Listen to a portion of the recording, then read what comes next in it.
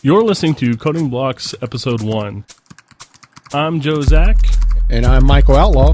And I'm Alan Underwood. And this is the show where we'll be discussing various programming topics, our pains, our gains, tips, tricks, and etc. Today we're going to be talking about interfaces, what they are, why to use them, the good, the bad, and the ugly. So let's start off with the first thing, right? Interview question number 1. What's an interface? Basically, you look at them as a contract of what you have to adhere to when you're programming. If there's something in the interface, then you have to make it do something, or you have to at least put some code to it so that it fulfills that contract. Yeah, so I think of it as like guardrails on the highway. So the interface defines how you should be using the class in that context. Or that piece of data. You're defining like how you should use that piece of data, how you should interact with that piece of memory at runtime, but not necessarily, giving them the keys to the castle. Yeah, I want I mean, this stuff's here, the landscape's there. There's other stuff you can do with this class, but if you want to do something that's off the road, then you should talk to the person who did it. Yeah, or even, that's one way to think of it, but also another way to think of it is like if you want to use this as this, right? I'm trying to think of like an example of like an IEnumerable, right, or iList, but depending on how you want to use it, then you can use it as that, or you can use it as this if your class implements multiple interfaces, maybe. Yeah, I like that. I was thinking it was like facets of your personality, to jump into another analogy. The Joe that talks to grandma and the Joe that goes out on Friday night. It's the same person, but two different faces, I guess. You have your work clothes and your club clothes. Well, I mean, that's a perfect analogy, actually. If you take the Joe that talks, so Joe has a method called speak. His interface is now speak, and there's different implementations of that. There's Joe speaks to grandma. So when you implement that class, that's obviously going to be removing a lot of choice language and whatever else might be there. Whereas when Joe speaks at the club Friday night, it's a different ball game. So, but the voice gets a little bit deeper. Yeah, the voice does get deeper, a little Barry Manilow-ish. But at that point, though, you now have an interface that says Joe has a method called speak. Now you need to implement it differently depending on which class you're actually doing. So all of these things that we've said here are describing a can-do relationship. All right, so given that, though, I mean, what's the real difference between that and an abstract class then? Because, I mean, you're kind of describing the same thing, right? So the main point of an abstract class is you want to provide some implementation as part of it, but you want to make sure that there's some concrete implementation defined, and then you want the user of that class to add on to that with their specific use cases and needs to it. But you're definitely trying to define some piece of it, and you're actually assigning storage for members that you want to have available, whether they be public or private or whatever, right? I mean, you're definitely assigning storage space for that. Yeah, that's a great point, because in an interface, there is none. It's a declaration, but nothing's actually been set aside yet. And, it's a very good point to bring up. But another key point that they both do share in common is an abstract class has to be inherited, whereas an interface must be implemented. So even though you have an abstract class that has implementation in it, you can't just use it as is. You cannot instantiate it. You need to inherit from it as well. And that's really important since you only get one parent, at least in C# and most other languages. Well, yeah, a lot of the more modern languages. Java is another example with single inheritance. C++ has had multiple inheritance since its get-go, right? And it's always been considered a train wreck of confusion among developers. And then you can get into some really nasty situations too, where like you have your class inherit multiple classes, but then somebody inherits your class, so now it like expands and then comes back together, diamond shaped. It can get weird. So you can do multiple inheritance, or not inheritance, but you could implement multiple interfaces as a way of trying to establish the different things that you want your class to be able to do. And the importance there, the real difference between that and multiple inheritance is that multiple inheritance has implementations. So everybody does things slightly differently, whereas when you have multiple interfaces, you're actually implementing those things yourself. So you know how they're going to be done, and you're not calling some method that you don't know where it actually came from. Yeah. And I would guess too, well, not guess, but I would say too that another thing you don't have to worry about is like the virtual functions that wouldn't be as big of a problem in an interface scenario as they would be with multiple inheritance. That could get really tricky in terms of like which method is going to get called under certain scenarios and some unexpected behaviors that could arise from that. So, of course, I've got to mention some things that bother me. First off, I want to say that I'm a big fan of interfaces. I use and abuse them probably much too often, and I really like them, and I hope that Anders and whoever else don't get offended. But there are a few things I don't like. One of those is the naming convention. Microsoft has some opinions on how you should be coding your C#, and they've got this written up. We'll throw a link in the show notes. But one of those things is that they want you to name your interfaces with a capital I in the beginning. And I like that, and when you see it, it's instantly recognizable. But what I don't like about it is that I is like the 9th letter of the alphabet, which means it ends up getting kind of stuffed in the middle of your folder when you're looking at a directory or in your Solution Explorer. And so you've got all these interfaces separated from what they're being interfaced with. And I don't want to put them in a subfolder because that's either changing the namespace or further removing these interfaces. So out of curiosity, would you prefer that there not be any kind of naming convention used for interface? Like there could be the Joe object and the whatever that interface the implements would start with the Joe int. So I don't have solutions for anything ever, but well, no, I was just curious if maybe that was like something that had how you would like to see your directory structured though. It wouldn't kill me to see underscores. I know it's kind of weird to see an underscore in the beginning of a file. But wouldn't that do the same thing from a directory listing point of view? Well, at least it would put it at the beginning. It would put it all at the top. So all the interfaces are somewhere and they're not kind of mixed in with these other file names. So it'd almost be the same then as if going back to like the C days, if it was like a header file. Right. You want the header file separated from the body, from the content. Yeah. And that's because I don't like the idea of having the interface in one of the classes that implements, because often when I'm using interfaces, it's because I intend to use this with more than one class. And so then it kind of becomes this weird case of which class file do I put it in? And I'm not really big on having multiple classes in the same file anyway, but especially when you're talking about an interface that could apply to something in completely different namespaces. I don't want that in the same file. And I don't want it in the middle of the directory either. Well, here's a question. Have any of us taken a look at like how they do IEnumerable or any of those where those actually live?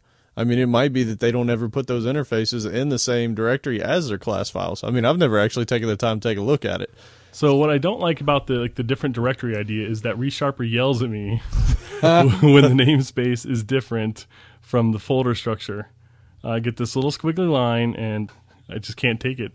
So I put all my stuff in the same directory as the namespace, and I don't want to have it in a different namespace either. To me, those things are logically grouped together, and so I'm just making a separation based on where I want to see the files. Like it sounds like what your dream would have been is if the C# files would have been .cs, but the interfaces would have been like .in.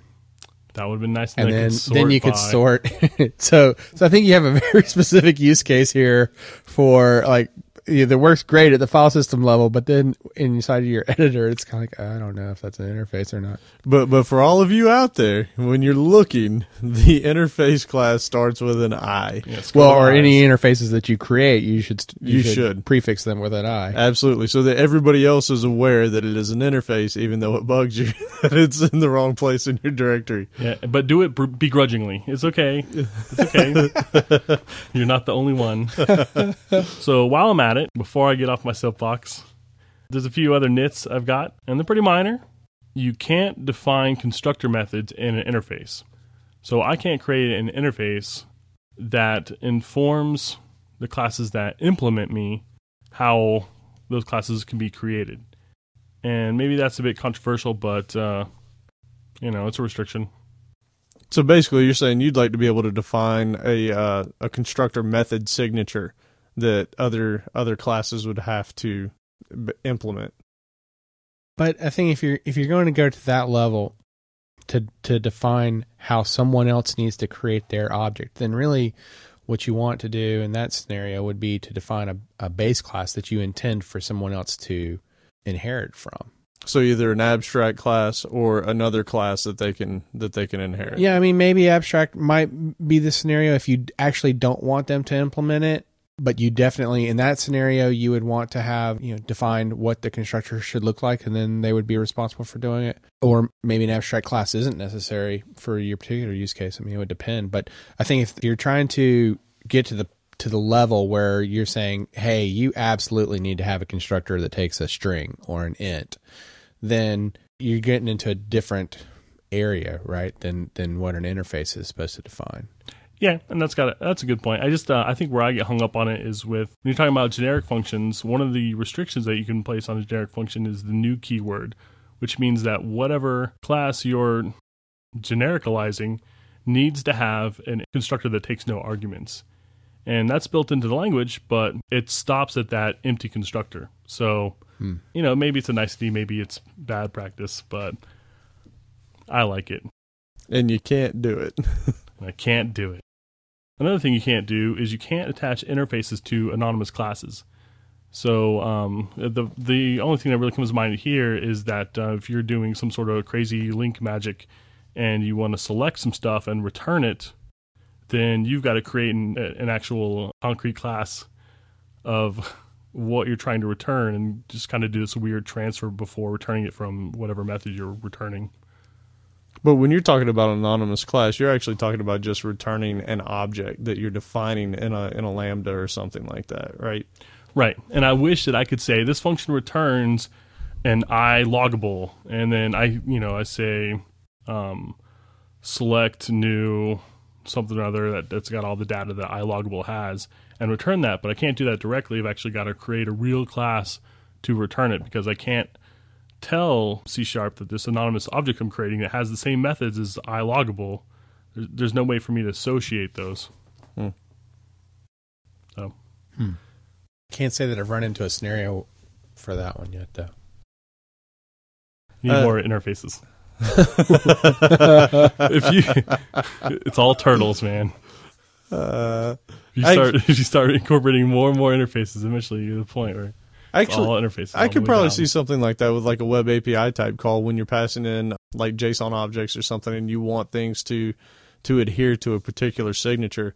Like I've done some things that would potentially benefit from potentially, but I mean to this point you can't do it, so you just have to find a workaround for it. Yeah, it's a minor nit. So pretty much to get around that though, you create private classes within your code. I'm assuming, right? Yep. Okay. Yep. Another thing. Static classes. So if I wanted to have a factory class that creates other classes, and one of the standard examples has been like a pizza factory, and you've got the New York pizza factory and the Chicago pizza factory, and both of them know how to make a pizza, but it's a different kind of pizza. I can't have this generic pizza factory that has create methods and slap that on both of those classes. I can enforce that function's there, but there's no way for me to say that there is a relation between Chicago Pizza Factory and New York Pizza Factory. Yep. So minor nit. I've only run into it when I was trying to do factory stuff that I didn't understand then, and I maybe don't understand now. But I've got the Gang of Four book, and it's like the first one, so I'm working through it. Well, yeah, except now that's of course the most popular one, right? Except there's a whole bunch more that have been added onto it in terms of patterns. Yeah, it's definitely grown. And some people hate the patterns, and yeah. Yeah, I don't think that if anybody says they hate the patterns, then maybe they're, especially during an interview, they might be a good one to. That might be a candidate you just hold off to the side for a little while. It's these Ruby guys, man. Okay, well now the hate mail is going to come in. So we'll send the hate mail to Joe at. Just kidding. The last nit really was that you're not able to attach interfaces to existing assemblies. And this one is one that really does bother me. And maybe it's another one of those things that doesn't make sense, but there's a lot of times when I need to do something with with like one of the built-in Microsoft or third-party classes, and it's got a method that I want to use. It's got methods that I want to use, and I want to use it in conjunction with my other stuff, but I can't tell the system.drawing.color class that it's got the R and G and the B that I need to associate with some other class that I'm using, but I can't tell the function that takes in the I whatever that the system.drawing.color class implements the methods that I need. So I can't graft on an interface. I can only graft on methods. 9 times out of 10, well, maybe not even 9 times, maybe a smaller number than that, but a lot of the time, what we're wanting to define an interface for, though, is to define what those methods are. Right? And so by using an extension method, we might not be able to say that, hey, any color object is going to do this, but it is automatically going to have this. But, well, no, I guess you would be saying that with the extension method, though. Yeah, they'd all have that. So, I mean, so again, going back to, my comment before, this is another one of those like putty kind of things where it was like, hey, you're right, you can't add on an interface to an existing assembly, but we will allow you to add on an extension method to it, which gets you most of the way there. I mean, really, I guess the only thing that you're missing in that scenario would be you can't say, like, hey, I want to make sure that this color class has this property of my own that I'm defining. You're not going to be able to do that.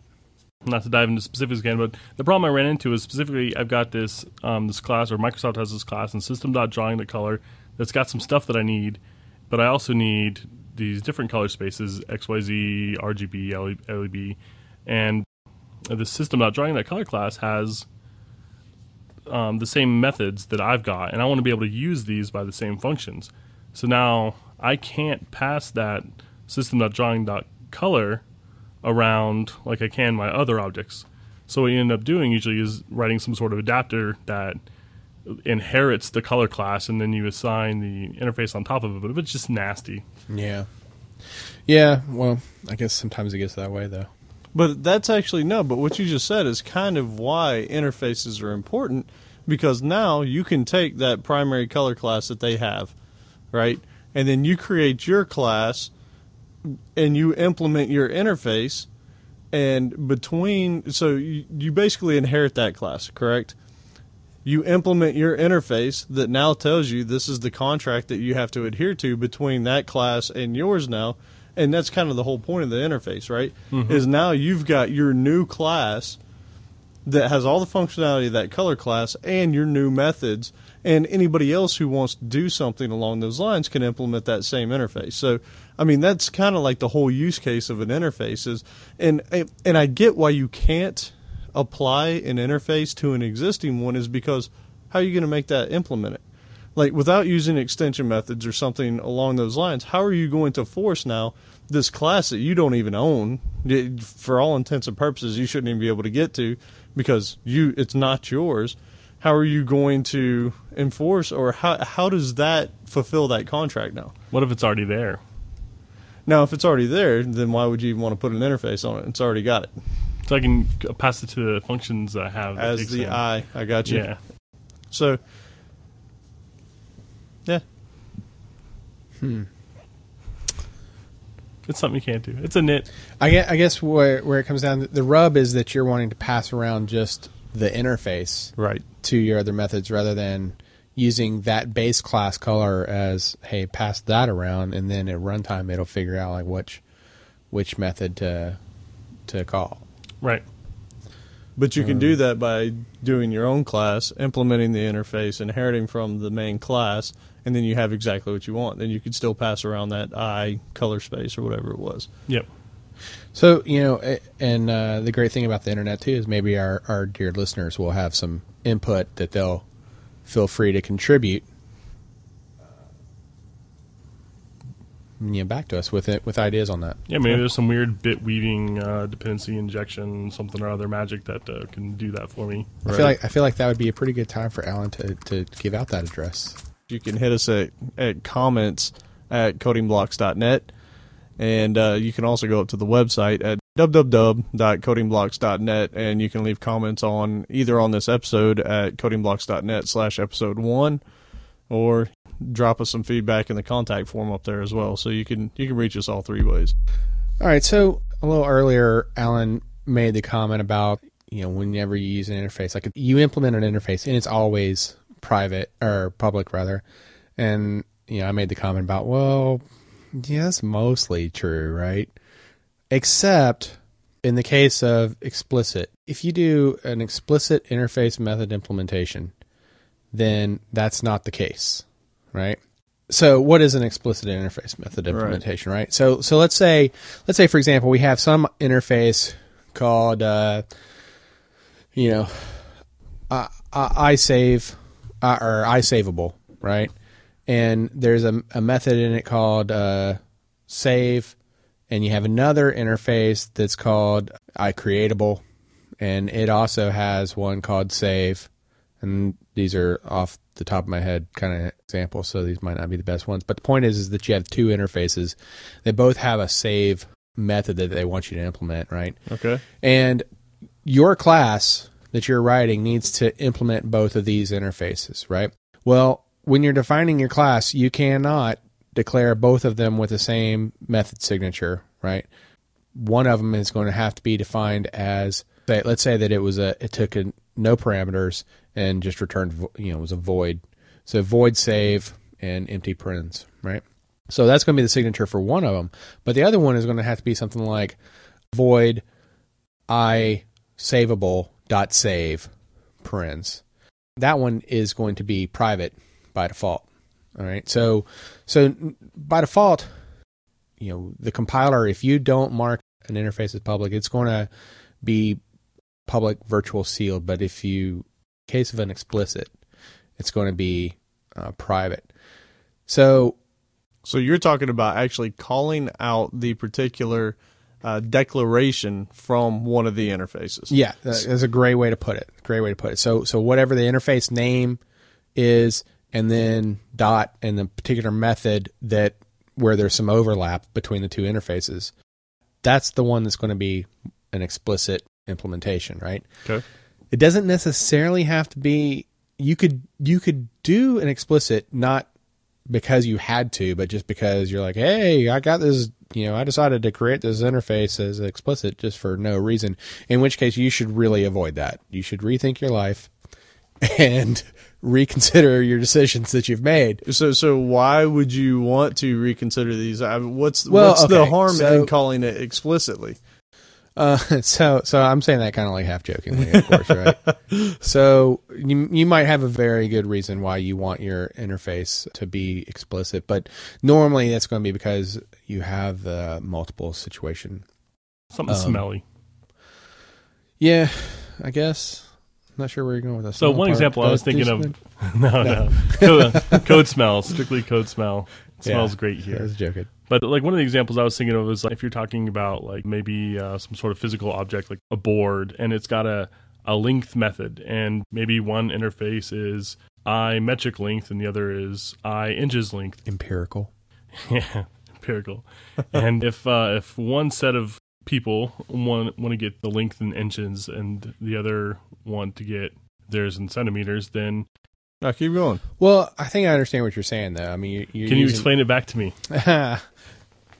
Well, probably, but I'm not going to. No, so I mean, I understand where you're going with that, though. It's a great example of empirical length versus a metric length, and so you want to have some object that can implement both of those and return back one. But in that scenario, you're going to have to explicitly define one of those length methods in that scenario, which means that from your user's perspective, they're only going to be able to have access to one unless they use the interface. So let's say that the scenario, let's go with Joe's board example, right? Board.length.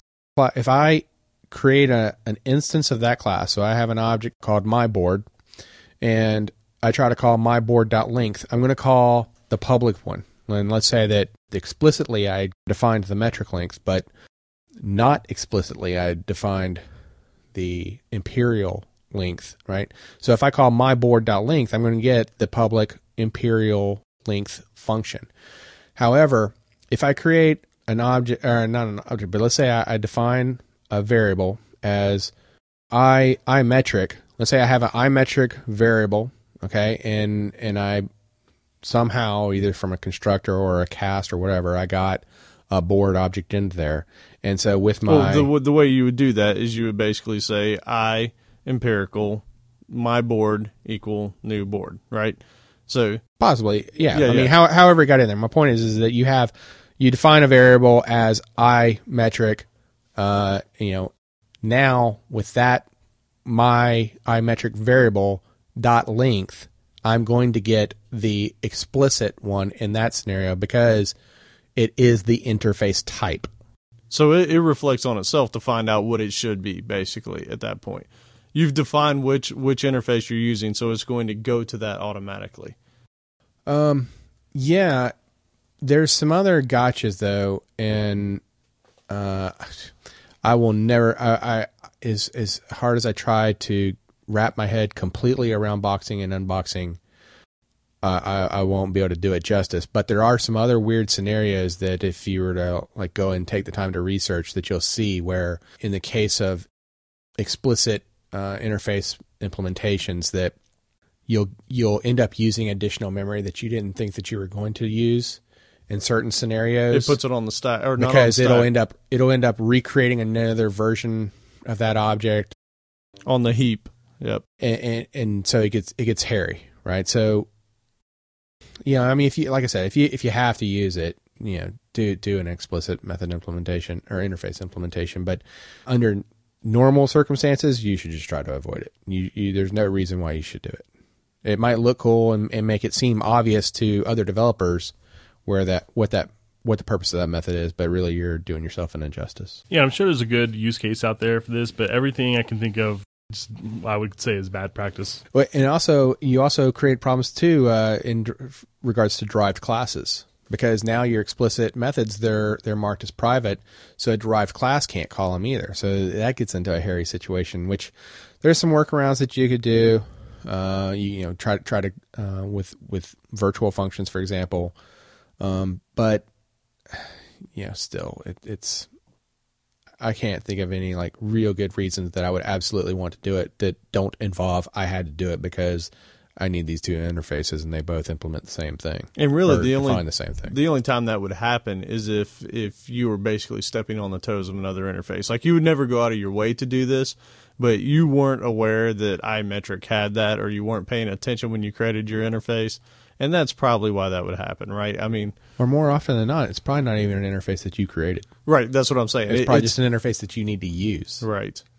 Oh, that reminds doesn't really remind me, but there is a bit of a problem with changing your interfaces once they're out in the wild. Yeah, I mean, because as we started this off, right, the number one answer you get back is that they're contract, right? So you can't change the contract once it's out there in the wild, right? So the best rule of thumb is that if you've already made that interface available, unless you have it in your power to go back and refactor every use of that interface, then if you need to modify it, you should just create a new interface that inherits from the old one, right? Because more often than not, when we create our interfaces, we're not going to have the ability to go back and refactor every single use of it, right?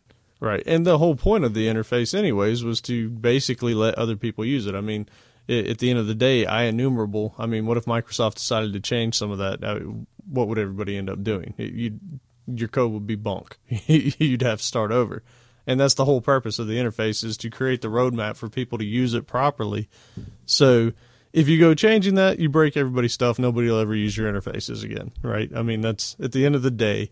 The interface, it's the same thing. If you write a contract with somebody, if you sign a lease in a place, you can't change the terms of that lease 3 months in. You create a new contract. Or you amend that contract, so you create a new interface that implements from that interface so that you get the features that you need. But chances are you're not touching that existing interface ever again. Yeah, once you've committed that interface out there, and you should just consider that to be unchangeable. All right. So I used to work with this guy, awesome guy, who kind of sold me on this concept of baking the rules of your application into the grammar. And maybe this doesn't make a lot of sense when you're working by yourself, but when you're working with a team of other people who aren't as familiar with how things are supposed to work, you can actually do a lot just by structuring what's available to them to kind of lead them into this pit of success and have your code be used as it's intended and enforced that way.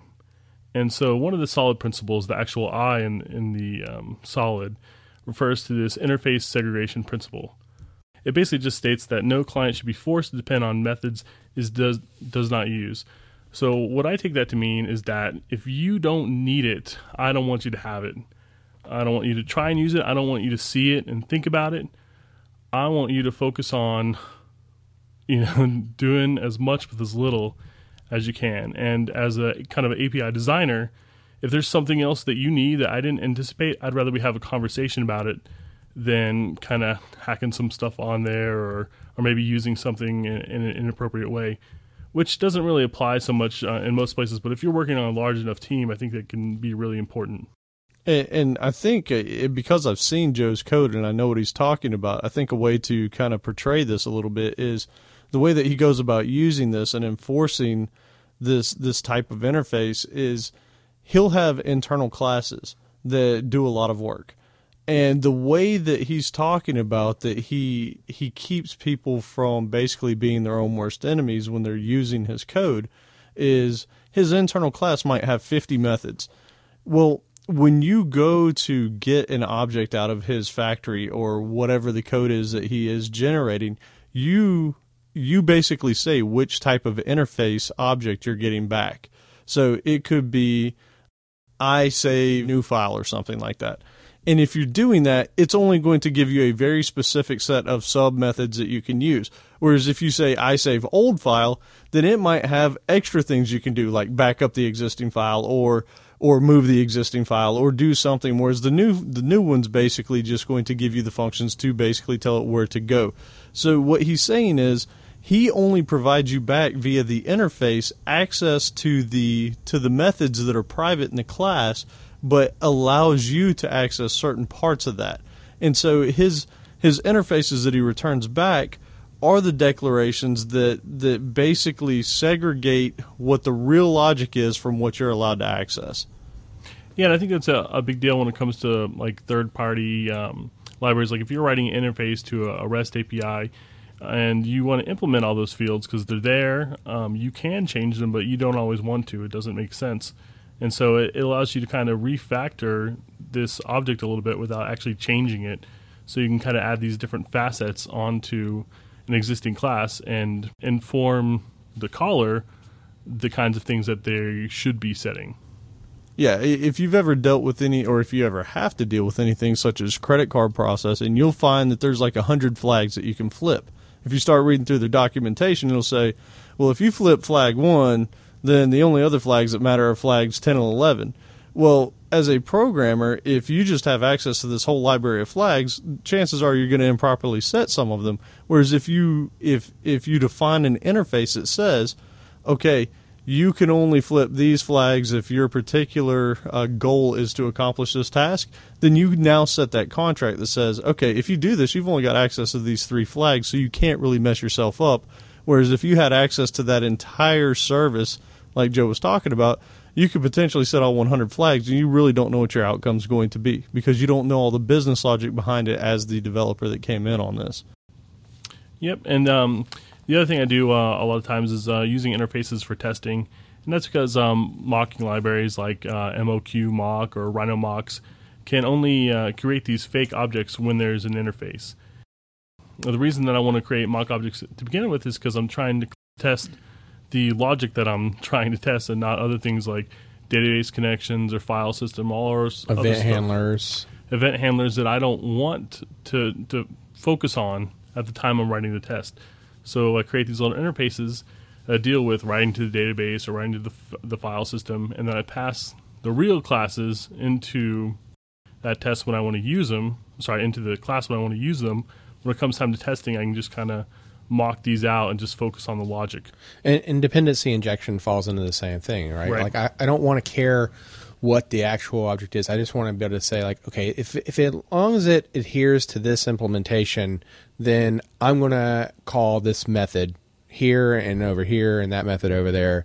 And I don't care, like, what actually came in, because I might flip that out at runtime, or maybe even as an install. Maybe depending on your particular installation, I might include additional libraries or object types that I define in your config file.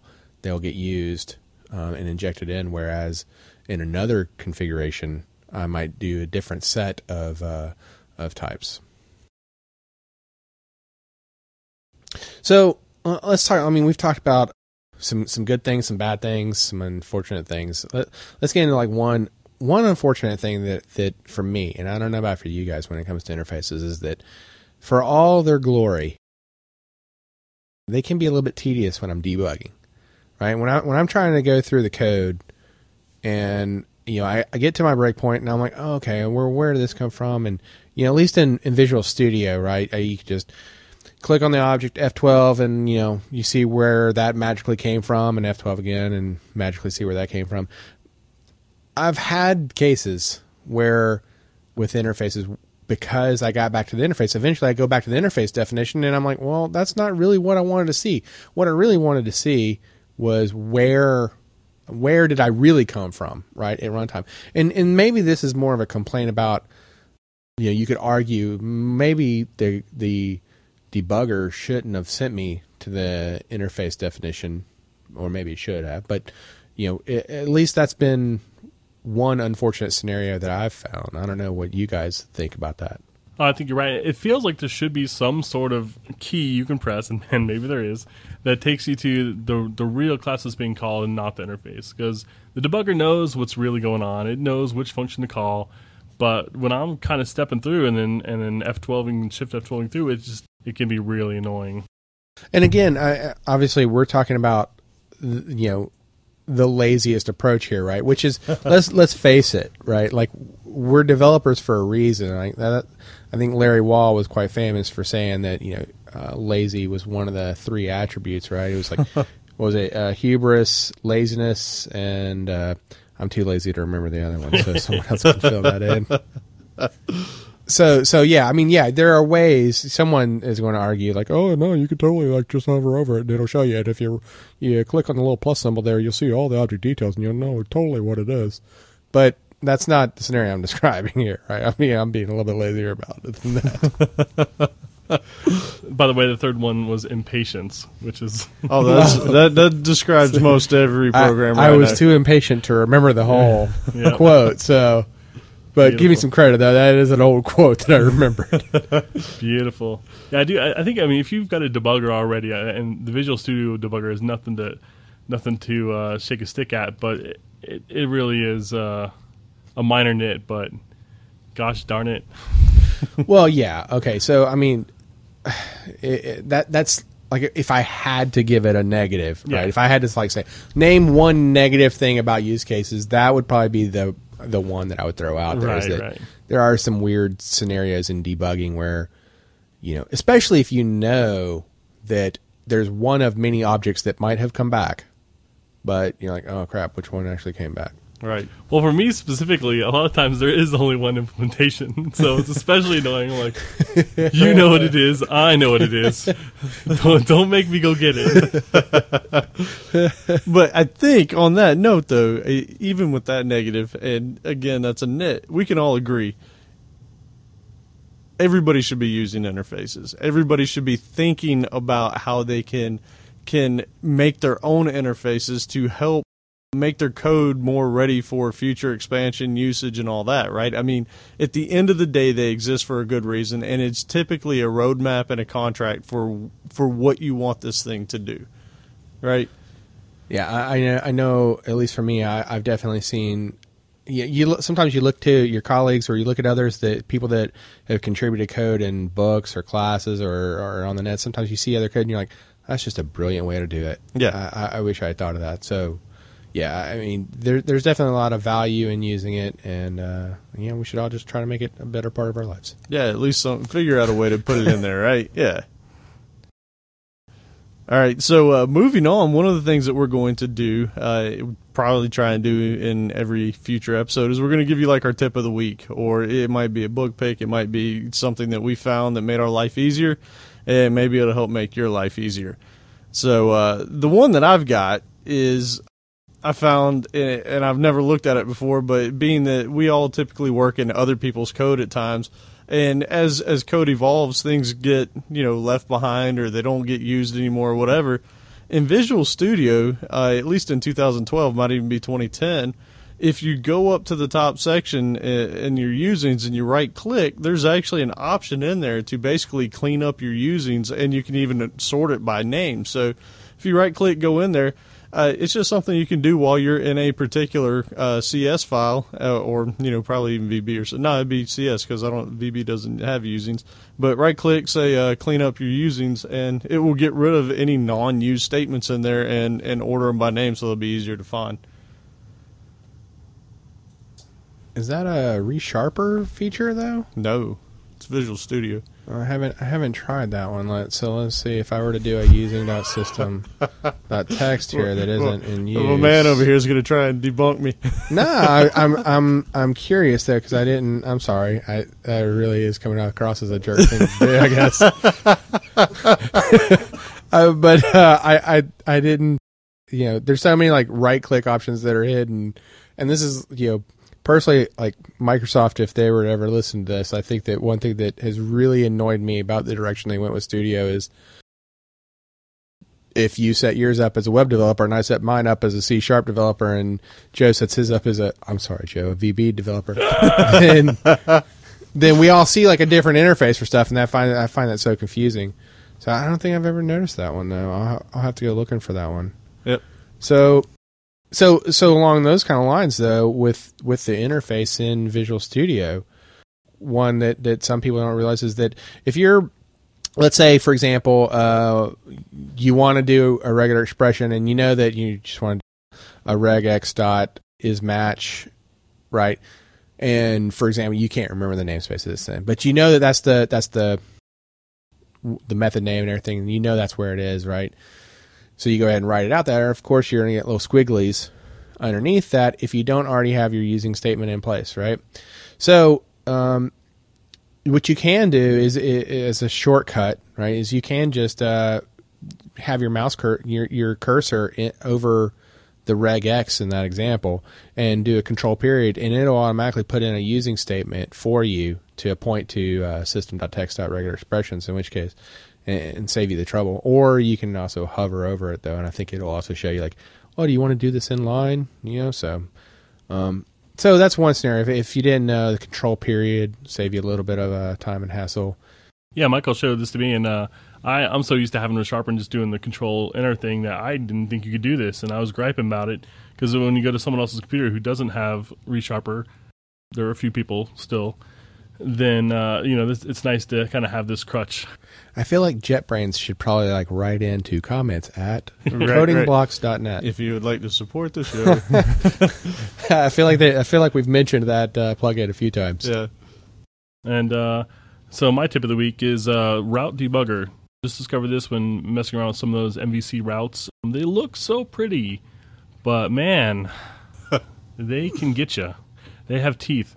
So this Route Debugger, it's a NuGet package. You can just go and install it or type in, NuGet install Route Debugger, and it's really cool. It throws this little line in your web.config that you can turn on or off, and then you just take a look at a page, you refresh it, and it shows all the information about the route at the very bottom of the page. So obviously not something you're going to want to run in production, but I was really impressed with how easy it was to install. When I first installed the package, I kept looking around like, okay, how do I do it? And it was just there at the bottom. And there's also one web API that Alan happened to independently discover recently, and that is also just as cool. Yeah, it's a web API route debugger if you're looking for it, and it's pretty sweet. If you're having any problems with your web API calls, give that one a shot. It's also in the NuGet package repository. So that's pretty much our show for today. Hopefully that helps you out with some of the interface information.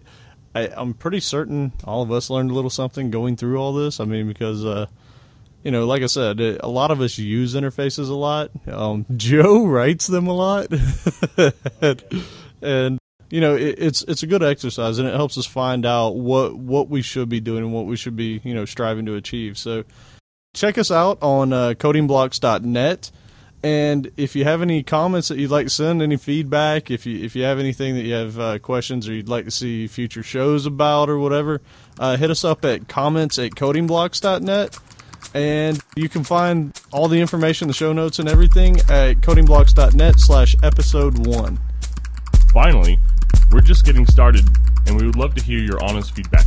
Please head on over and review us on iTunes.